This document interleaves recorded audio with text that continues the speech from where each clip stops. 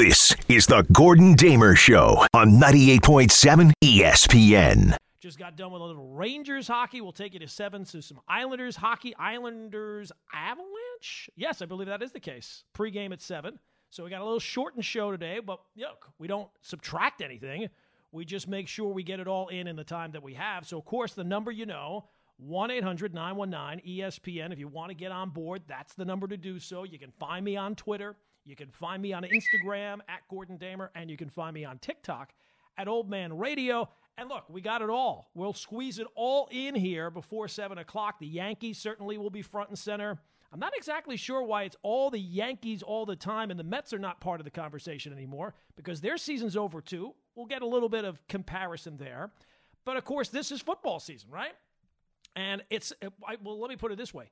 It's still football season because you and I both know over the last 5 years, even though the NFL season has been continuing at this point, usually with the Jets and Giants, when we get to this point, it becomes Googling mock draft season. That's what time it becomes usually around this time of year, but not this year. Not this year. Jets are very much alive. Giants very much alive. You got the Jets and Patriots tomorrow. Our coverage at 11 o'clock right here on your home of Jets football. Giants and Seahawks out in Seattle. The Big Blue Dream continues.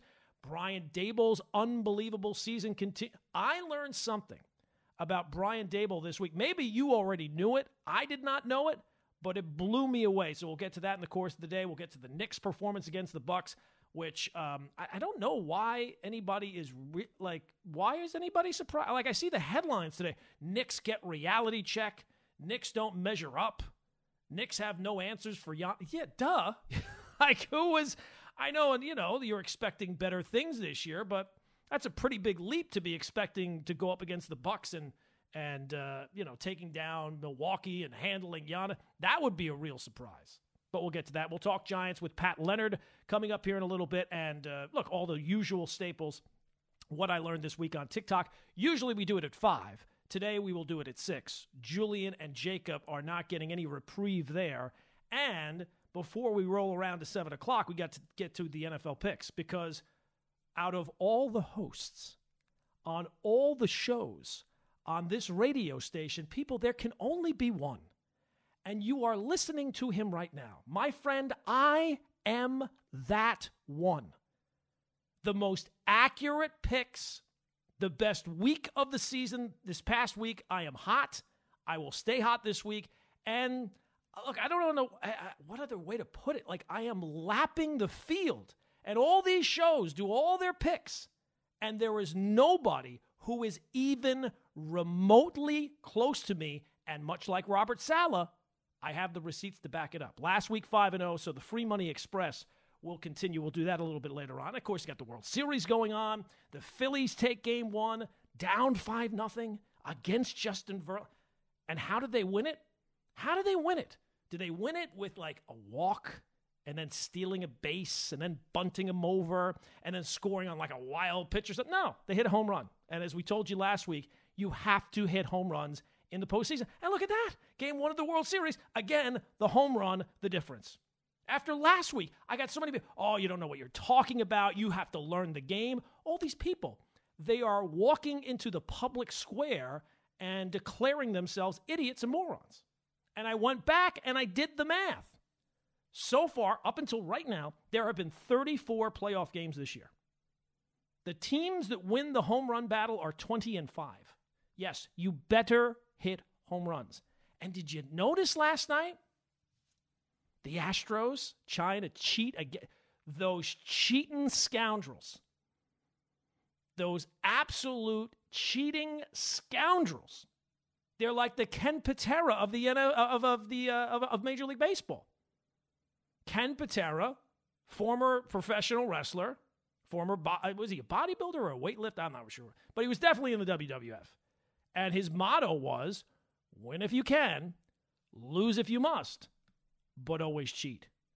And last night, the guy Diaz trying to lean into a pitch in a big spot. And the umpire said, no. You stay here. You rotten cheat. I mean, it's unbelievable.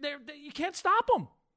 Well, look, I mean, they haven't ever gotten punished for any of the cheating they've done before, so I guess you just keep it going. But that win by the Phillies last night was good for them, clearly, to win Game 1 of the World Series. But you know what that win was good for? It's good for society. It's good for mankind. Because if you believe in like karma or kismet or fate or sports gods, or like if you have a philosophy in life of what goes around comes around, well, then the Astros should not only not win this World Series, they should never win a World Series again. They should go down in history and be known throughout the rest of human existence as the team that was the team for a little while, for a period of time. They were really, really good, but they cheated, and they never won another title. Not just this title, any titles ever again, because they are grifters. They are frauds. And plus, there's a part of me that likes the Phillies winning because that has to aggravate Met fans a little bit, right? I mean, like the third-place team in your division, the team that you handled all season, the team that your announcer said he couldn't watch. It was beneath him to watch. Keith Hernandez, I can't watch the Phillies. It's beneath me. And now they're 3 wins away from the World Series. And I mean, look, that's got to frustrate Met fans to no end, right? Last year it was the Braves. This year it's the Phillies. And it's been 36 years. I mean, we go on about the Yankees and Brian Cashman like he belongs in jail. It's been 13 for them, 36 for the Mets. But as I said, well, look, you can boo me all you want, but I just bring facts. I bring facts into picks. I bring facts and I bring facts. If you don't like the facts, that's on you. That's on you. It has literally been 36 years. I did the math, and I will grant you, my math sometimes is shaky. It was not a strong point in school. But I checked it a couple of times with the calculator on the phone, and yeah, it's still 36 years. But look, this is football season, and this is week 8. So this is not, the first couple of weeks of the season. This is not the time of the year where you're blowing things out of proportion. Now you're starting to get a little feel for we're almost halfway. I don't like the fact that we have 17 games and there's not really a halfway point of the season. I like the better one. Week 8 was the halfway. But what are you going to do? Got to make that money.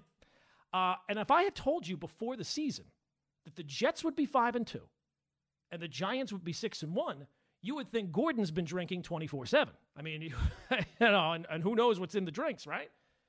So, I mean, there's been years where if the Giants win 6 games all season, that was like, whoa, okay, well, they won 6 this year. The Jets have not won more than 5 games since 2015. Since Todd Bowles' first season. Breece Hall was a freshman in high school the last time the Jets won more than 5 games. But here we are. Halloween is on Monday. Jets and Giants are not just masquerading as good teams. They actually have the look of playoff teams. And here's the difference, this week at least. Giants, Seahawks. Giants could withstand a loss, right? Like, I'm not saying that they will lose or they should lose. We'll save that for the pick segment, which, again, in case I haven't told you or you didn't hear, I'm on fire. But the Jets, on the other hand, this is not a game they can lose. The Jets have to win tomorrow. It is time. I couldn't get over that. I know it's been a while. It's been 6 straight years that the Jets have lost to the Patriots. 6 years in a row. 12 straight games. I mean, I went back and I tried to find the accurate information. I couldn't. It was difficult to find. But I think that since the merger, there have only been like 6 or 7 teams that have lost more games in a row to a division opponent. In football, since the merger, they've lost 20 of 22. And, I mean, I probably don't need to tell you this. Almost all of them have not been heartbreakers, right? There hasn't been a field goal at the gun. The Patriots in this 12-game winning streak have outscored the Jets 378 to 133. That's a 245-point differential. The average score is 31 to 11. Last year, they outscored them 79 to 19. And as bad as that is, the Patriots have loved it. They have loved, Bill Belichick. No one holds a grudge like that guy. I know he doesn't like the Jets. He walked away from the Jets. You would think after a while, you would eventually the hatred would dissipate some. It seems like it's only grown. I mean, he has shoved it down your throat, among other places. So now is finally the time. You are better than you've been, and they're worse than they've been. You are at home. They might be the worst team in the division. They are not. They should not be a playoff team this year. So you have to go out there and get your pound of flesh. And I get it. You know, the injuries this week to Breece Hall and Elijah Vera Tucker, it's football. It's the NFL. It's week 8. Injuries happen. I get it. I mean, you probably would, those would be the 2 worst injuries you might have. Like if you had to run through and I say, all right, who are the 2 guys you don't want to get hurt? Well, you say, well, you know, the running back's been sensational. Has really been driving the offense. Don't want him to get hurt. And I probably keep my most important offensive lineman. Okay, both those guys are gone now. So those are devastating injuries. Every team's got bad injuries right now. You still have the defense. You still have the pass rush. You still have the secondary. You still have Garrett Wilson, who, I mean, people on this station were making out to be Jerry Rice after that Browns game. And you still got Zach Wilson. And that's really, I mean, when you talk about the good feeling that Jet fans have right now, the one caveat really in this whole equation has been the quarterback. You know, the good vibrations for the Gang Green Tour has been, you know, the quarterback has not really, so far, taken that step forward. And you're going to need him now to definitely take that step forward. Because all the rebuilding that you've done to this point and all the good feelings that you got is kind of hinging on the quarterback. And for all the praise that Joe Douglas has gotten after this past draft this year, oh my gosh, he got this guy, got that. Oh, it's unbelievable. Out of all the draft, I mean, they praised the first year too, and it didn't turn out that way. The biggest draft pick that he made was not this year. It was the quarterback. And it's time now for Zach Wilson to show you more. He doesn't have to shoot, you know, he doesn't have to be over the moon, but he's got to give you more than he's been giving you so far.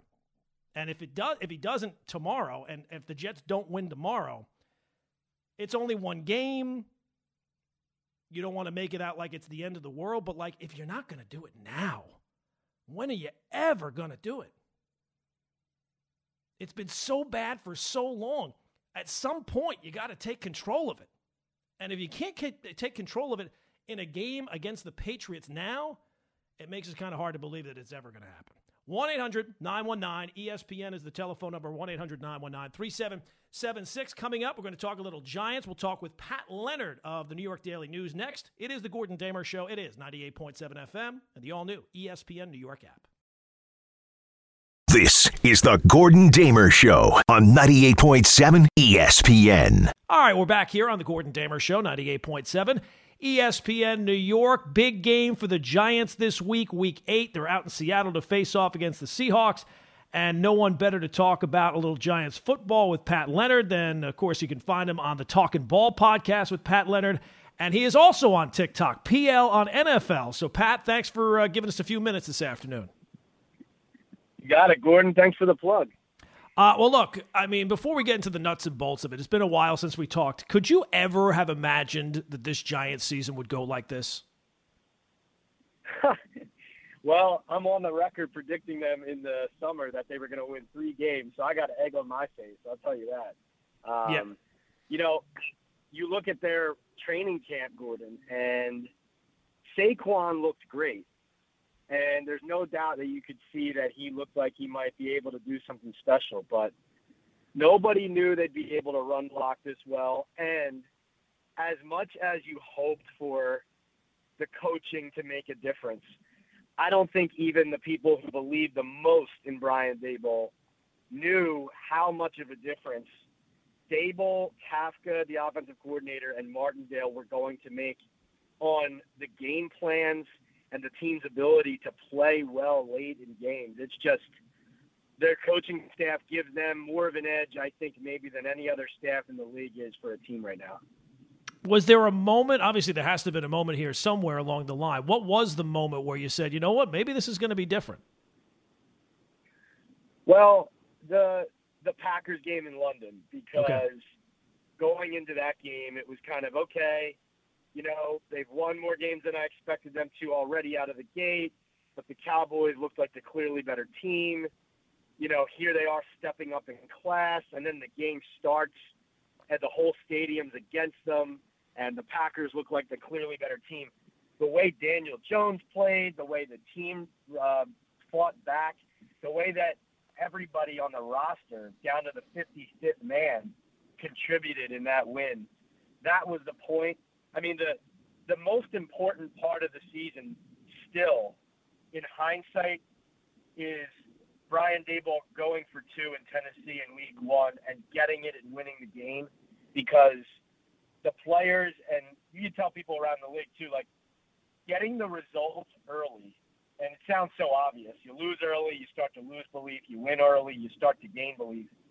But in this Giants season trajectory, winning that game the way they won it emboldened them to feel like they could still pull these games out, and it reinforced some of what Daboll was teaching them as far as being aggressive and not giving up and playing the full 4 quarters. And, I'd say those 2 moments have stuck out to me so far as why they are 6-1.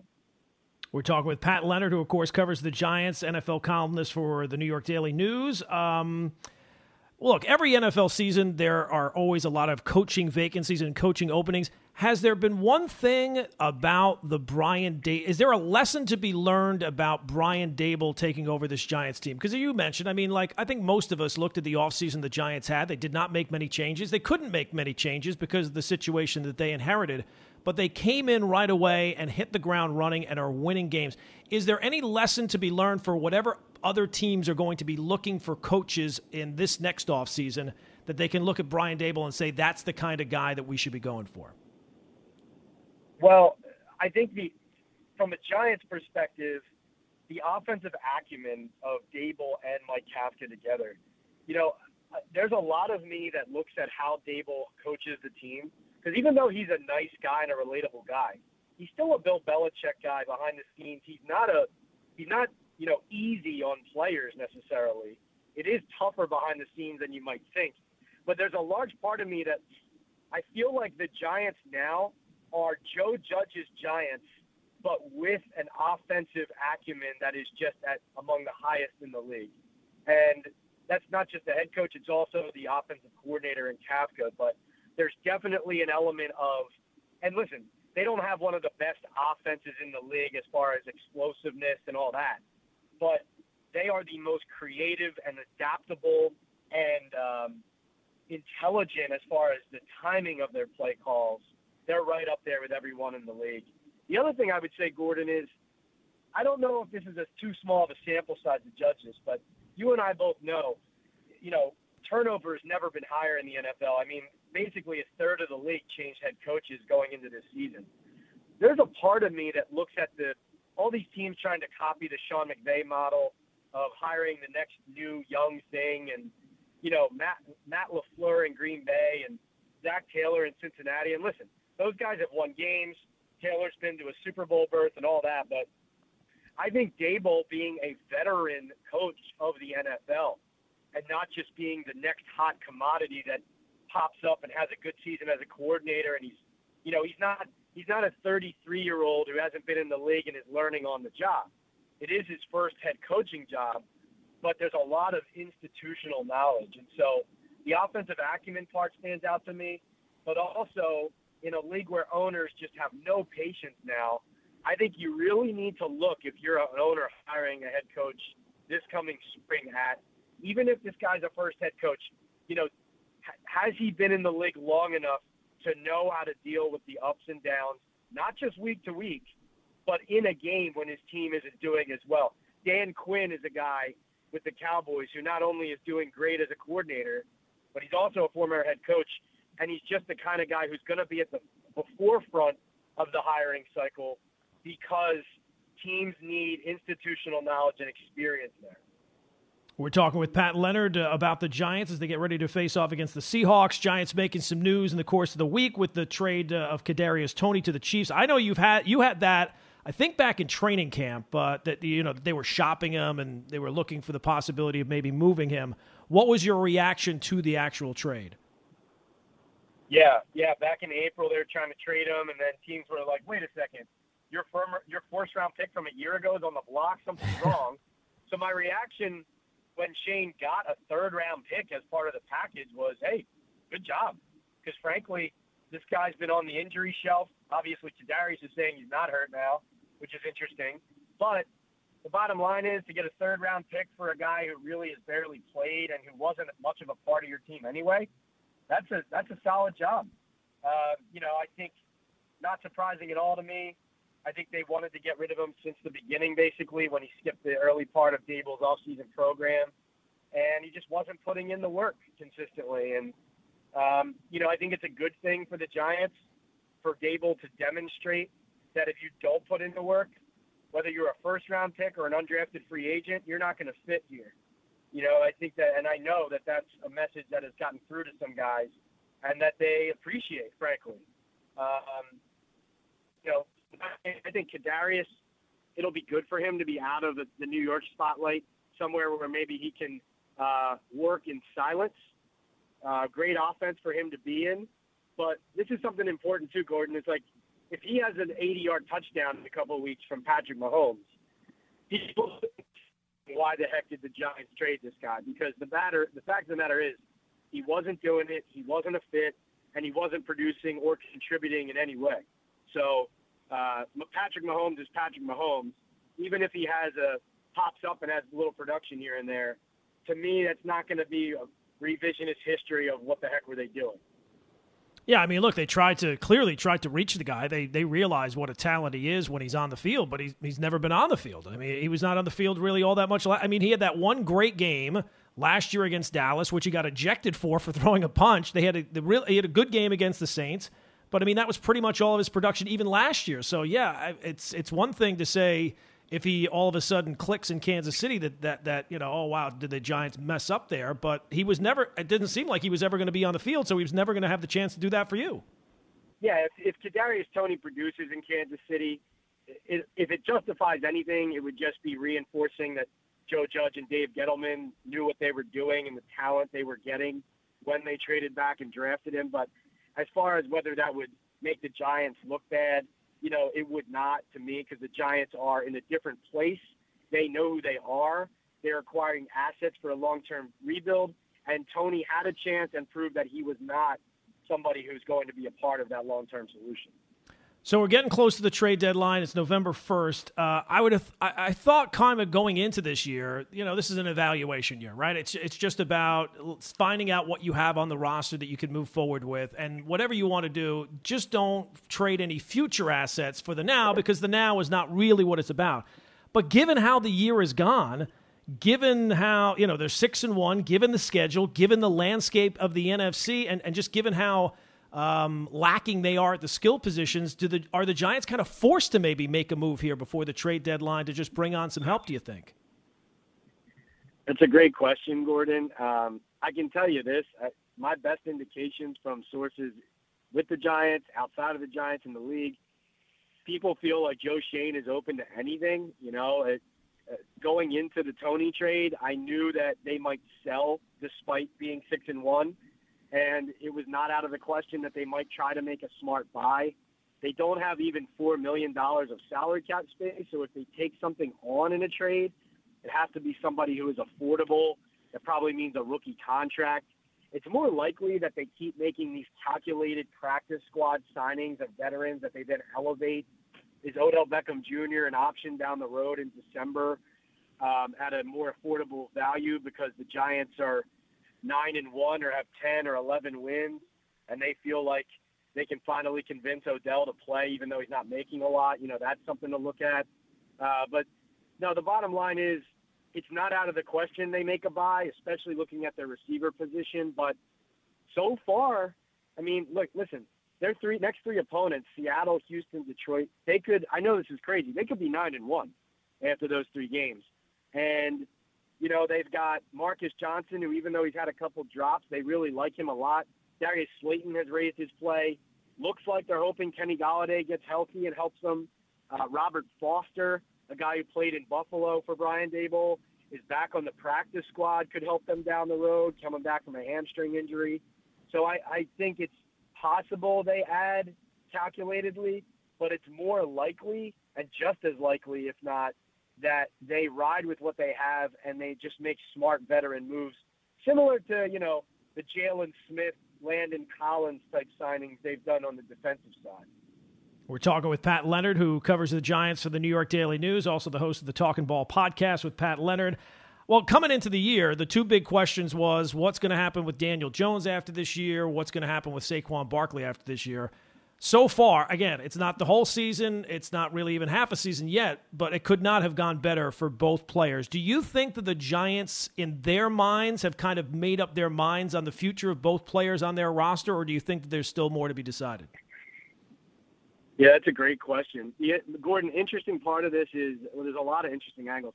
One of the interesting things is, if Saquon had a great start to this season, you didn't envision the Giants to be winning. No. And you envisioned it almost being a situation where he would make himself more attractive as a trade chip and he might get traded before the deadline. But at 6-1, with him the focal point of one of the NFL's best rushing offenses, and as the Giants fans are revitalized, it's hard to envision Joe Schoen going that direction. And so as far as re-signing long-term, the next interesting decision is, who do you use your tag on?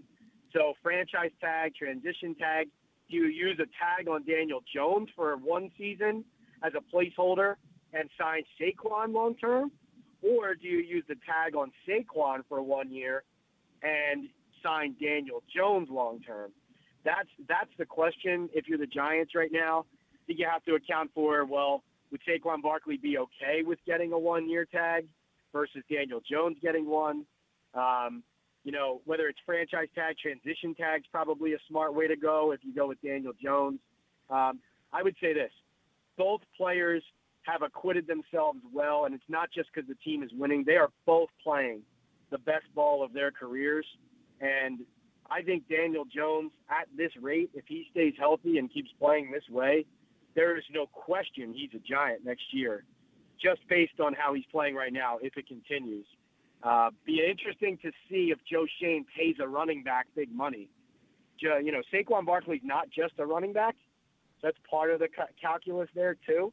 They don't view him as just a running back. He's a dynamic player as a receiver as well. But Schoen, as a newer age GM, is definitely not profile as a Dave Gettleman type who drafts a running back second overall. So that is the much more intriguing and interesting or less obvious decision. Yeah, and with Jones, look, he's playing great, so he deserves it on his own. But winning all these games, it makes it harder to find another alternative to go out and find a quarterback, right? You're not going to be picking in the top 5 or the top 10 like the Giants have been here the last 5 years.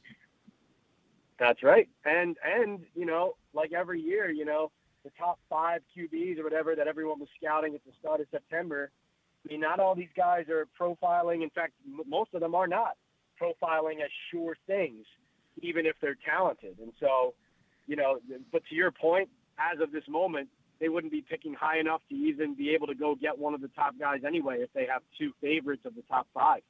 So, I think a tag at this moment is most certainly in one of those 2 players' futures. I think my opinion is that it probably would be Jones because he's a quarterback, and you kind of as far as Saquon being like the highlight headliner of your franchise right now, maybe he's the guy you pay. But boy, oh boy, that's a rabbit hole I never thought I'd see Joe Schoen going down. Yeah, I always felt like it was going to be either, not both, right? We're talking with Pat Leonard here on the Gordon Damer Show. All right, one last one. You're talking about, Saquon's just not a running back. He's a dynamic player. Another dynamic player who's out there, there's been some whispers about. What do you think the possibility of Odell Beckham Jr. having a return with the Giants? Yeah, it's hard for the Giants because, like the Rams, part of the way they got him to come to L.A. last year was they said, listen, we can't pay you a lot, but we'll put some incentives in this contract. So, which obviously he reached, I think all of them, advancing in the playoffs, getting to the Super Bowl, scoring touchdowns, all that. The Giants, the way they are structured financially right now, they have very little wiggle room to add any kind of money or desire to add incentives like that to somebody's contract at this juncture. So it becomes more difficult to attract Odell Beckham Jr. over one of these other teams or contenders who would be able to pay him probably more in base salary plus incentives in that regard.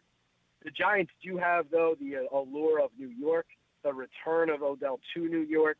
I mean, his brand is huge and global, but it's never been the same since he was traded away from here, especially going to Cleveland. And I know that that's something that he wouldn't mind having back again, and who wouldn't? So I think every game the Giants win makes it more likely that it's possible that Odell comes here, even if it's not this year, maybe next year. But listen, come December, late November, December, which is when it's expected he'll get possibly healthier and be able to return to a practice field.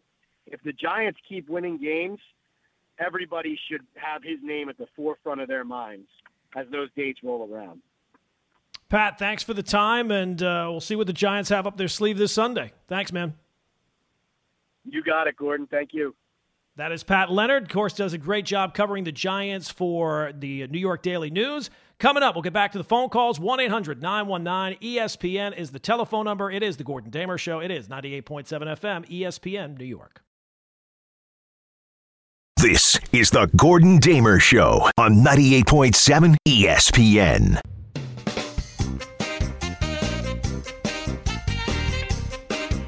People, you know the music. You know what that means.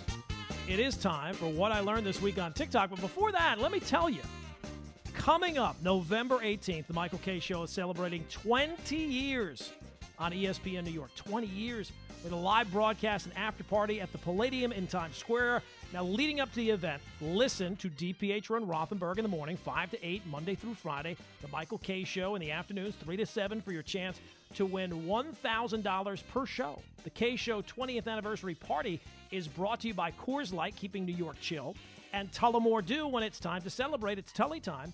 For details on how you can win or to purchase tickets to the event, go to kshow20.com. Now, 20 is spelled out. It's not 20. It's the word 20. kshow20.com. All right. No further ado. I forgot what time it was. We always do it at 5, so we pushed it back to 6. It is time for What I Learned This Week on TikTok. Now, if you've never heard the segment before, very simple. I spend, as a 51-year-old man, way too much time on that TikTok app.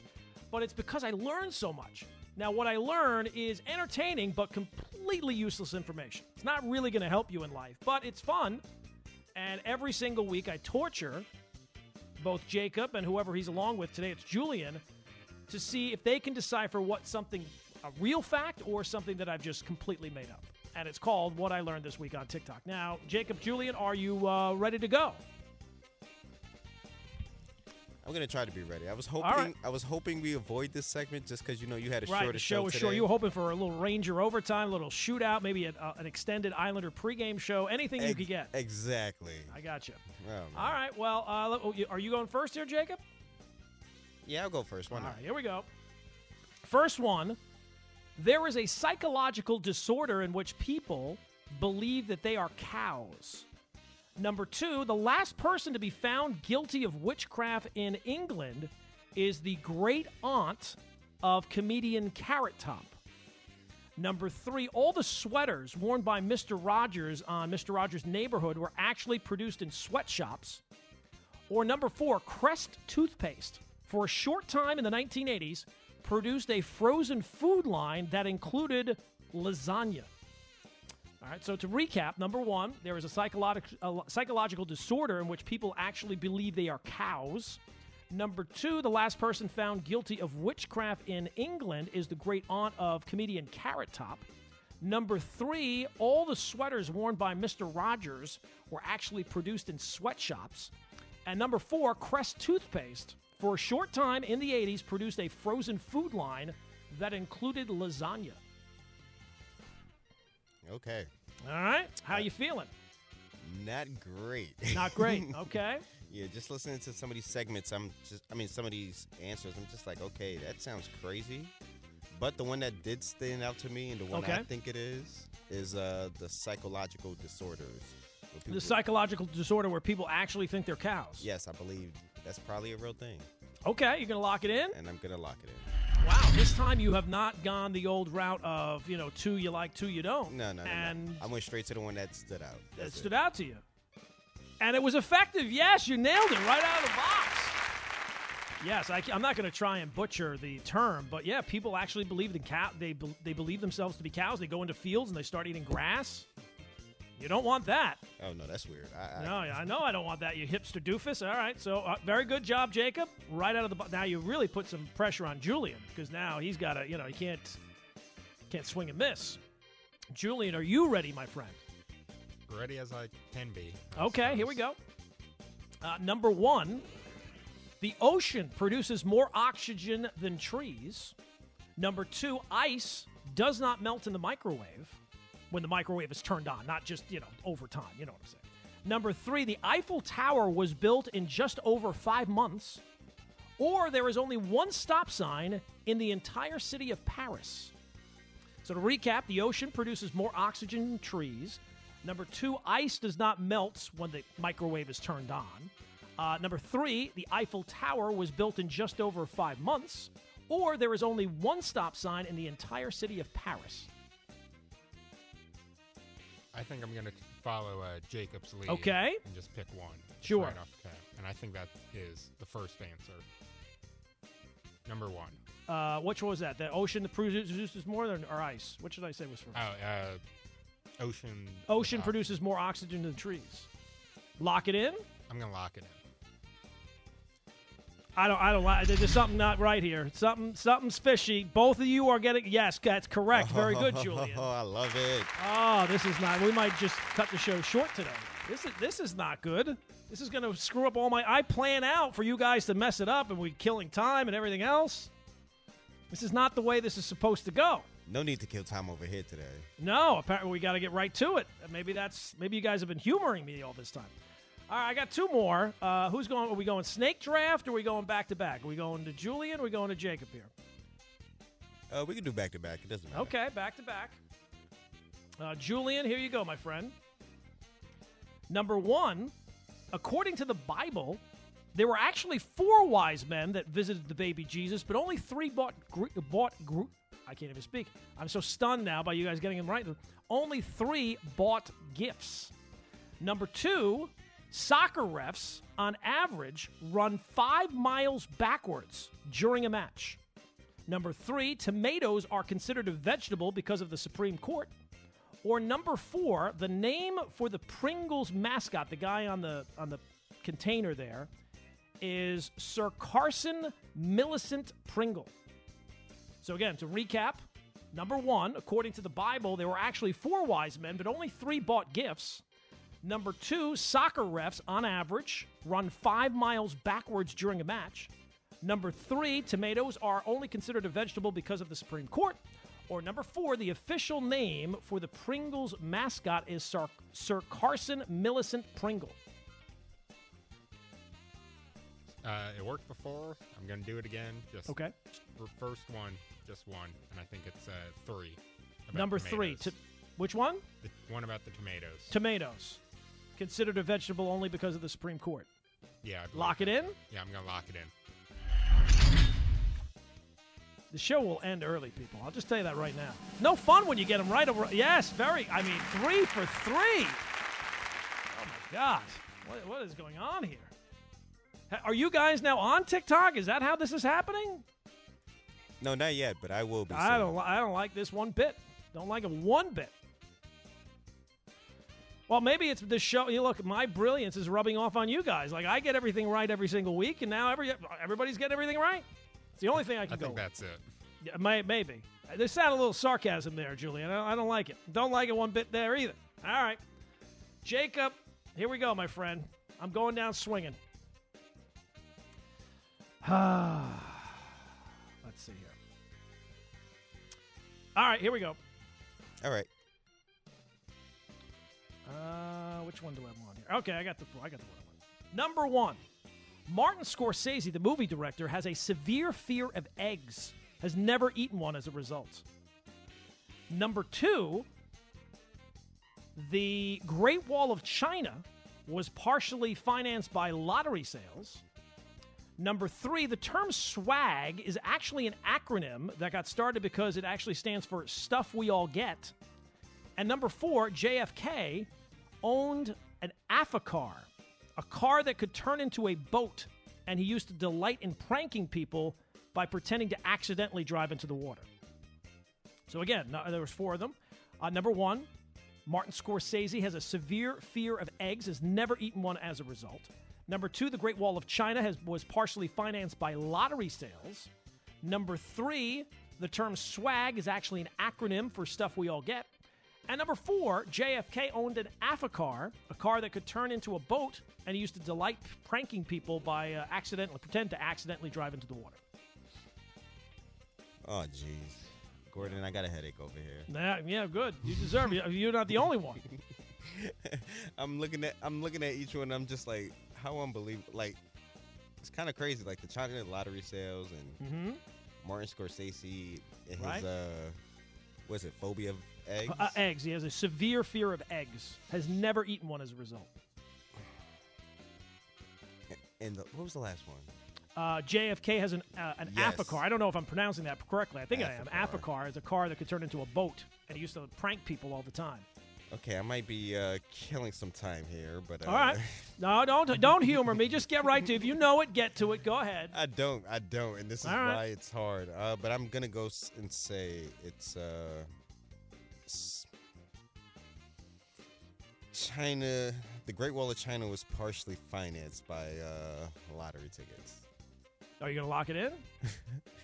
You don't sound very confident. That first one, you knew it right away. Bang. Yeah, this one, you don't sound so confident. I'm not as confident, and then Okay. the fact that you said, "Are you gonna lock it in so quickly?" Yeah. With a little bit of humor in it, I'm gonna lock it in anyway. Stand on the confidence. This might be the end of what I learned. I might have to delete the TikTok app. Yes! Never before in the history of this game. I don't know how long we've been doing this. Months and months. At least 6 months. Never before has anyone gotten all 4 of them right. No combination. Obviously, I will have to be in contact with one Ryan Hurley and one John Winthrop about getting you guys a raise because, yes, that is correct. I think that is the great thing. I wish you would do that. But I also may have a conspiracy. Now, okay. Were all the other answers correct also? No, all the other ones are made up. Okay, because I feel like, you've done it once before, and I just, I don't know if you wanted to make us feel good. That's all. No, not at all. Martin Scorsese, the fear of eggs, that was actually Alfred Hitchcock, who has a severe fear of eggs, or did. Never ate one as a result. And that was going to be the one I was going to go for, too. See? The term swag is an acronym for stuff we all get. That is actually Michael Scott's word, a term in The Office. I stole that from The Office. And there was somebody else it was another president, I think. Was it Lyndon Johnson who owned an Afacar and used to prank people? So I just kind of switched that one up. I don't even know if I ever seen an Afacar. Yeah. Well, guys, fantastic job. It is back to the drawing board. I feel like Brian Cashman, after another failure, getting swept right out of things on what I learned on TikTok. But that, my friends, is the segment, and that is what I learned this week on TikTok. And now, well, apparently you knew it before that, but now you learned it too. 1-800-919-ESPN is the telephone number. Coming up next, we'll get into the Giants a little bit. We'll talk a little Yankee baseball as well. We'll take your phone calls. Lots to do before 7 o'clock. It is the Gordon Damer Show. It is 98.7 FM, ESPN New York. This is the Gordon Damer Show on 98.7 ESPN. Now, for the Giants, we talked with, obviously, Pat Leonard. The thing about the Kadarius Toney trade, look, I think the Giants did fine, I guess. It's not exactly overwhelming a third-round pick, especially since it's the Chiefs' third-round pick, and it's going to be at the end of the third round. It is a little, I guess there was just no other offers out there. How can there be for a guy who basically never plays? But it's weird the Giants were so desperate to get rid of him, they essentially sent him to the best place on earth. Like, I don't know if Kadarius Toney is ever going to have his head sewn on straight enough to be a functioning NFL player, never mind a standout NFL player. It seems like he has the talent, but again, as I mentioned to Pat, right? He had one outstanding game last year, and that game he got thrown out for throwing a punch at somebody. That was his great game. He had a good game against the Saints, and then the rest of the season, it was not a whole lot. And this year, it was nothing. So they sent him to a place where if it doesn't work out with Patrick Mahomes as his quarterback and Andy Reid as the head coach, well, then it was never going to work out. And it is possible that things do work out. And if it works out, if he's able to get on the field and give you at some rate what he showed at times, very limited, but at times last year, well, then that might be a trade you do look back on. And look, we can all say, well, he wasn't going to do it for us. If he goes to Kansas City and then all of a sudden turns into Tyreek Hill 2.0, which I think is a stretch, but if that happens, yeah, it's going to look bad for the Giants. There's no other way about it when you got a third-round pick for him. The other thing, I mentioned this in the open about Brian Daboll. I was on FanDuel this week. Brian Daboll is somehow not the betting favorite for Coach of the Year. Nick Sirianni of the Eagles is. And the Eagles, they're undefeated. The Giants lost one game. Compare those. Going into the season, the Eagles were the favorites, partially the favorites to win the NFC East, and that's what they've done. They were a fashionable pick to maybe go to the Super Bowl this year, and that's kind of what they look like right now. Now, again, I don't know how things play out, but if this season ended right now, Coach of the Year, Brian Daboll deserves the Presidential Medal of Freedom, a People's Choice Awards, and the Fields Medal from Goodwill Hunting. I mean, come on.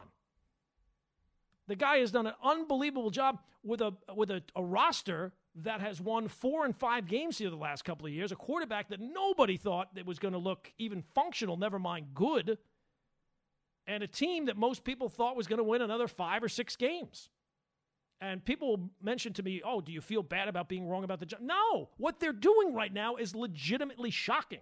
And if it's not shocking, well, the chances are that you are just such a fan that you think everything's going to turn out well.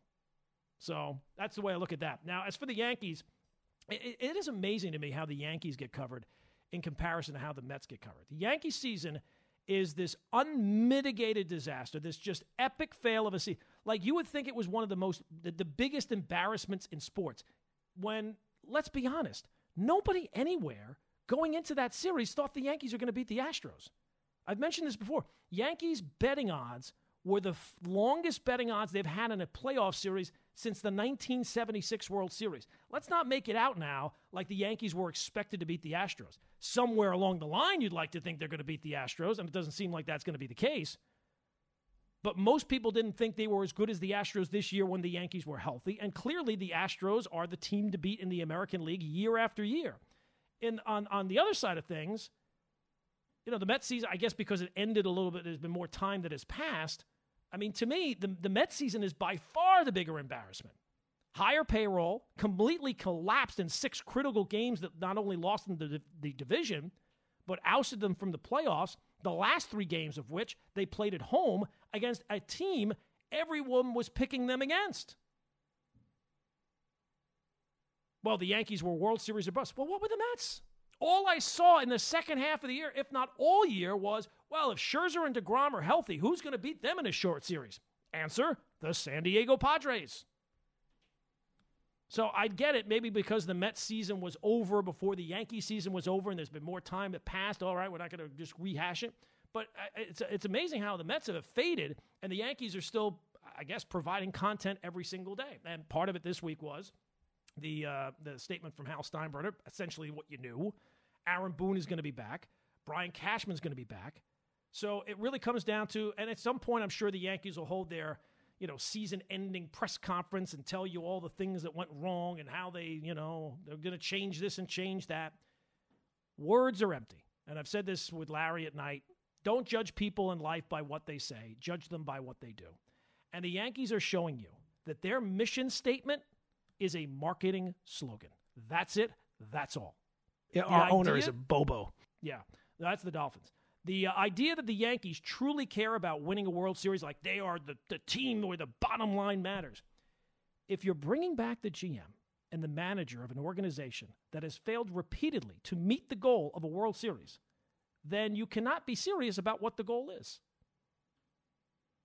If that's what you're going to do, if you're saying this goal is the most important thing to us, by hook or by crook, we have to accomplish this goal, and yet you bring the same people back year after year, and again, the reason you fail is the same year after year after year. 1 year, bad luck.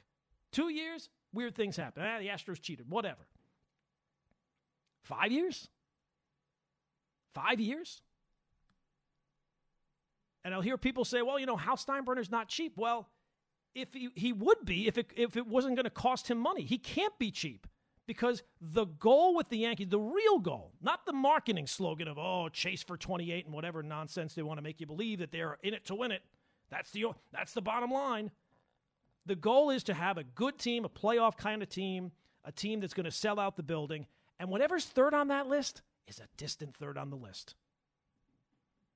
Because if you repeatedly fail year after year, either you change the people in charge or you have to change what they have at their disposal. So either Hal, he's in his right to not spend more money because they had the third highest payroll in baseball. But if you're spending the third highest payroll in baseball and the most important thing to you is to win a World Series, and by spending the third most money in baseball is not enough to get that done, well, then either you need to change the people who are spending the money or you need to spend more money. It's one or the other. You can't tell me, I'm really ticked about losing every single year and then bring back the people responsible for losing every single year. You wouldn't do that with the players, right? If you could get out of the Josh Donaldson contract, I'm sure you would get off of Josh Donaldson at third base. So, a lot of this stuff has already been said before. It's all completely true about Brian Cashman being behind the curve on a lot of things with the Yankees and that the job is about to get harder because the Yankees are getting older.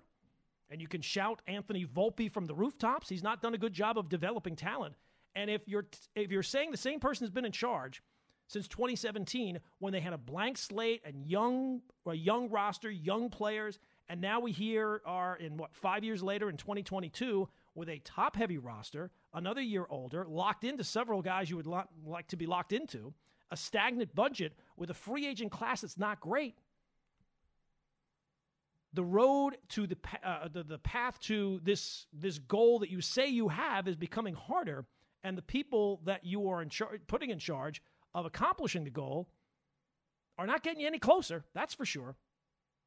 So whenever the Yankees do have their season-ending wrap-up and they tell you whatever they want to tell you, don't judge them by what they say. Judge them by what they do. If they bring back Brian Cashman and they keep the payroll the same and they bring back Judge, if they don't bring back Judge, if they keep the roster primarily the same, well, then you're going to get the same result. And you'd have to think that they're okay with that. And if that's the case, then you can't tell me that winning is the most important thing to the organization.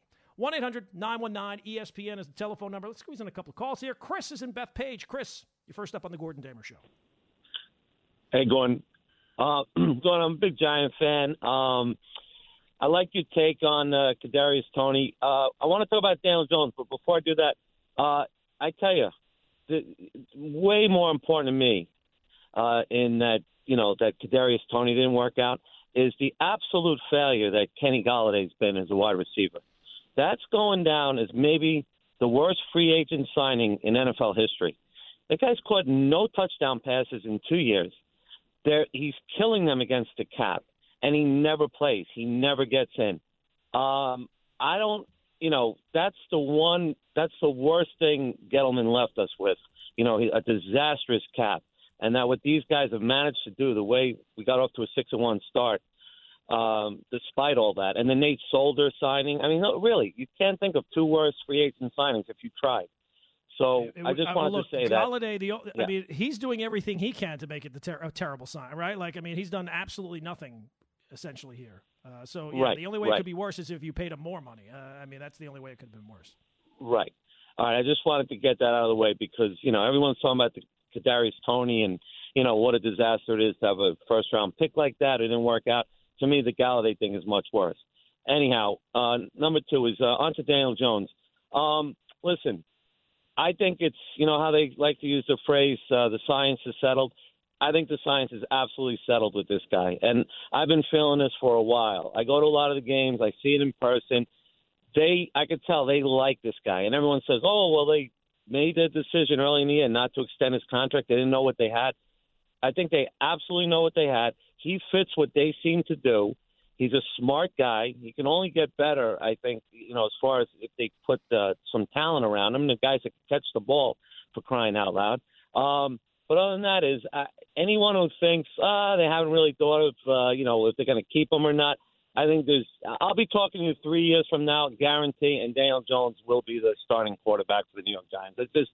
To me, the science is absolutely settled, and people that don't think so or don't like Daniel Jones, you're in for a rude awakening. He's going to be the Giant quarterback for the next 3 or 4 years.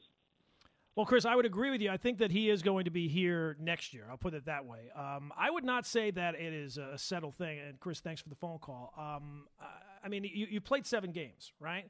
And one of the things that has held Daniel Jones back is injury. So that's still out there, right? I mean, there's still a possibility he could get hurt. And if he does get hurt, I mean, that's one of the real questions that he had to answer this year. So that's not done yet. And, again, it's 7 games. I like to see the entire story before I review the story, right? Like if you're at school, I don't want to take the test before I have gotten all the information. So let me get all. Same thing with Judge. I said before the season, I have no problem with the Yankees not re-signing him beforehand because I want to see if he can stay healthy for another year and what kind of year he's going to have. And, man, that turned out great. It might cost the Yankees a whole lot more money, but what do I care about that? The Yankees got plenty of money. Maybe if they sign him before the season, maybe he doesn't have the year he does. And if he doesn't have the year that he does, the Yankees certainly don't end up having the year that they do. Buddha is in the Bronx. Buddha, next up on the Gordon Damer Show. Hey, Gordon, what's going on, bro? What's going on, Buddha? Hey, listen, I got 2 things, too, real quick. The first one is about what you spoke with the last caller. I agree with him, maybe for a slightly different reason. I don't think they're going to get rid of Jones. I think if anybody's going to go, it's going to be Barkley. You can tell by the usage. Like, look, they're just trying to maximize what they can out of him. And, his best bet would be – he's not going to get big money. His best bet would be to get to a team like Buffalo or Kansas City next year, and try to win a Super Bowl. But with Jones, this is the lottery, these picks, these quarterbacks in these first round. I mean, it's a crapshoot, man. If you look at the last 10 years, like 25% of them are worked out. You're better off getting a quarterback in the second round and having him, steal the job rather than you get somebody and you give him the job, which takes me over to my team. So now, look, you're looking at the Jets, and, I mean, you got to hear all the hyperbole, the adjectives, the descriptions, and everything like that. Anybody who doesn't need a magnifying glass or a pair of bifocals to look at the screen knows that the quarterback play for the Jets is not good. And what I've seen here recently is, in a strange way, it's made me appreciate Mark Sanchez. When I've looked at the last 3 years of Sam Darnold, plus this year and a half of Zach Wilson, I mean, it shows as a young player, he might not have had the best talent, but he was able to be a part of a winning process. And the Jets defense, really the Jets team, when they went to the playoffs those couple of years under Rex Ryan, the best player on the team was the cornerback. So now, circa 2022, if you look at the Jets team, the best player on the team is either Quinnen Williams or Sauce Gardner. So there is a path to get into the playoffs doing that. Wait, so you said the best player on the Jets when they went to the playoffs with Sanchez was Sanchez? No, cornerback. Darrell Reeves. Oh, corner. Okay, I thought you said quarter. I'm sorry. Cornerback. Yes, no, go ahead. No. And I'm saying now, if you look at the team, I haven't started drinking yet. No, don't worry about that. We do that in a little while. But Sauce Gardner or Quinnen Williams is the best player on the Jets. I mean, it's clear. And when you look at, there's a path to get into the playoffs, with that. And what happens is everybody's talking about, rip off the Band-Aid and let Zach Wilson, or what's the term, let Zach Wilson cook. Well, we saw what happened with Russell Wilson with that. But listen, sometimes you rip off the Band-Aid and the wound gets infected. What they need to do and if you really pay attention to what they're doing, forget about not just how they've been calling the games.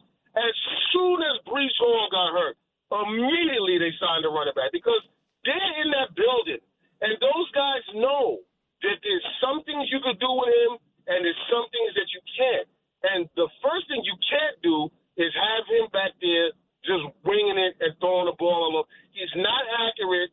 And if you notice, the reason you see how Elijah Moore, what he said, now he was wrong for doing it, but just bear watch. If you pay attention to Garrett Wilson's body language, ever since the change at quarterback has been made, it's not been great for him too, but I can't worry about that right now. Winning the football game is the most important part, and you win this game here this week, which you should, you can have them playing musical quarterbacks if the defense plays right. You have to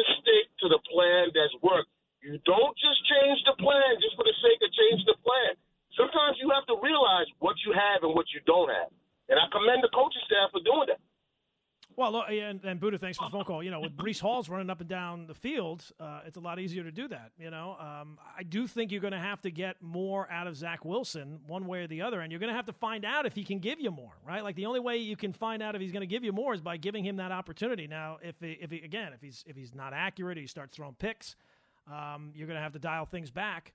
That's true, and you think that the offensive line is not going to be as good as it was. It seems like when this year, the difference for Wilson is when they can keep him, almost like first read, quick decisions, get the ball, almost like Daniel Jones, get the ball out of his hands quickly, it's not so bad. It's the opposite of last year. Last year he made plays when he started running around and improvising.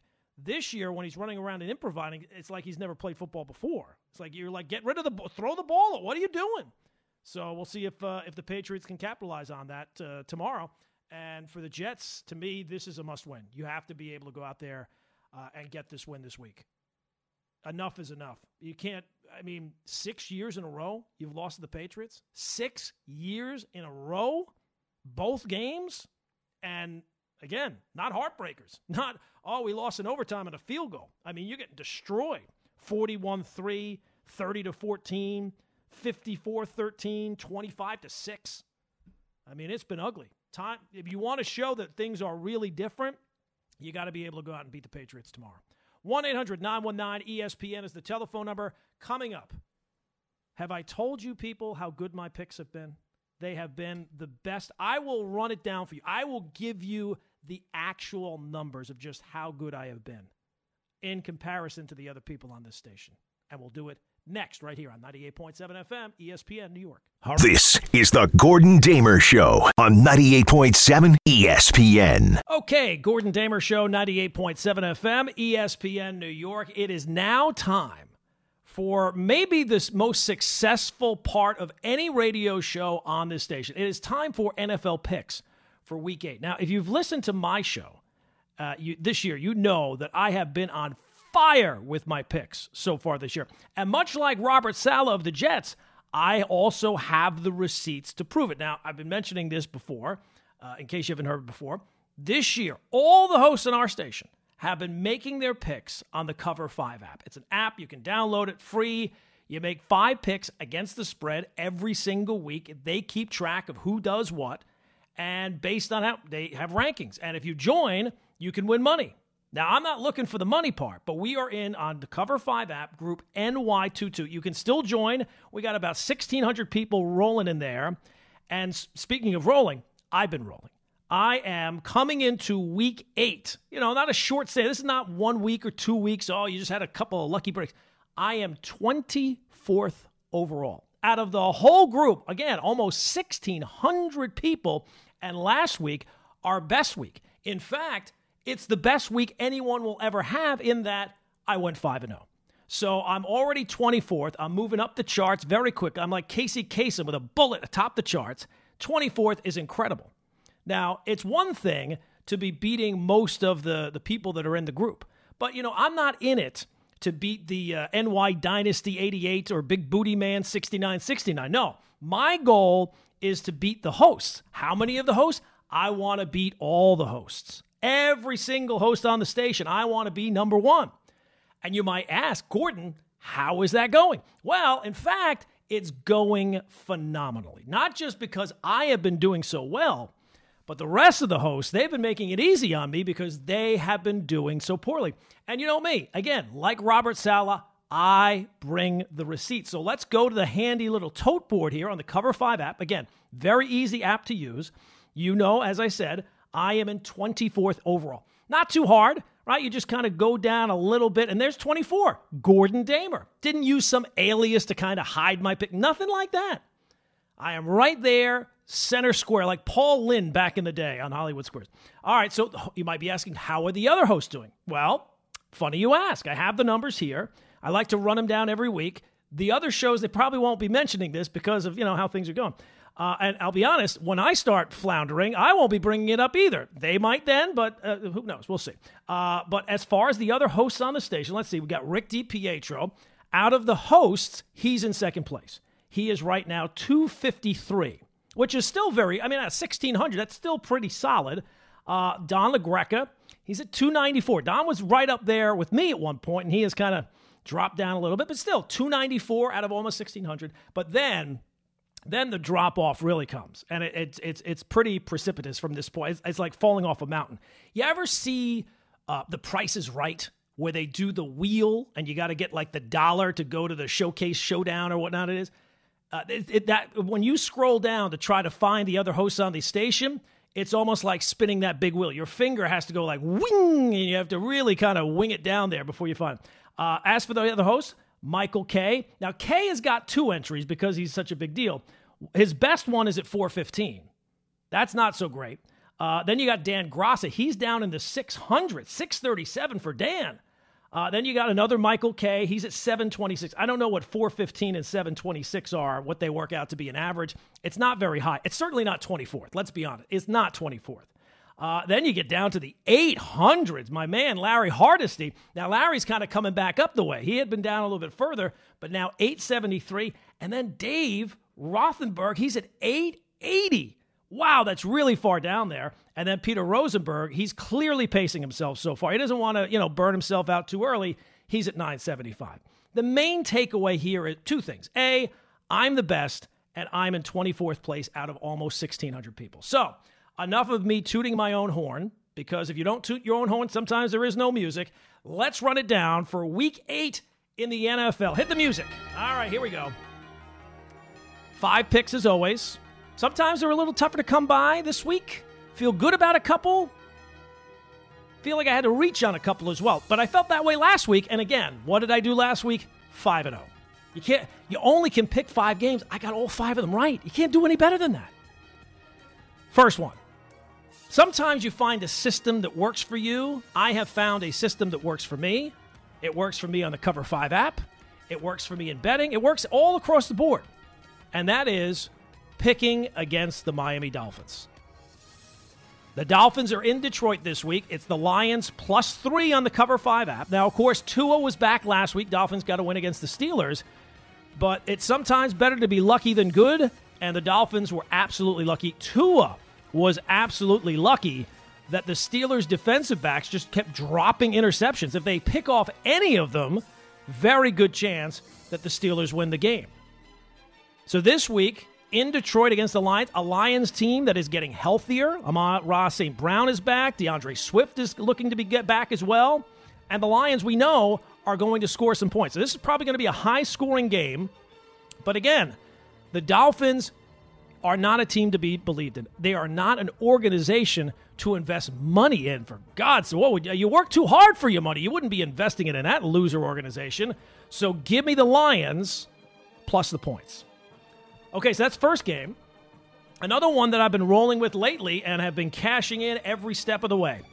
Patriots at the Jets. Jets +1.5 on the Cover 5 app. Now, I'd like it to be a little bit higher than that, but that's the odds they put it out. And here's the thing with the Jets. They beat the Packers. They beat the Broncos. Mostly, the takeaway from those games are those teams are not very good. Packers lost to the Washington Commanders, so they're not very good. And the Broncos, they've stunk up the joint every single week. Now, I don't think the Patriots are all that good, and the Jet injuries absolutely concern me, especially with now more of a focus on Zach Wilson. He's going to have to do more. I don't know that it necessarily has to be a lot more, but it does have to be more. He's going to have to start making some plays, but I have some confidence if they can kind of keep him on schedule and not force him to, improvise on the fly. That's where things get crazy. That's where it's like he's never played football before, where he's running backwards and it's like he's like a chicken with his head cut off. So I think that they'll be able to limit that. And look, the Jets, I said this when the Jets played the Dolphins. They were due to get a win against a division opponent. They're due to beat the Patriots one of these times. And when you take a look at all the different aspects of the game, the one area I have the most confidence in is the Jet defense. That's the strongest part of this game. And while there's questions about Zach Wilson, there's certainly questions about whoever is starting at any given moment for the Patriots at quarterback.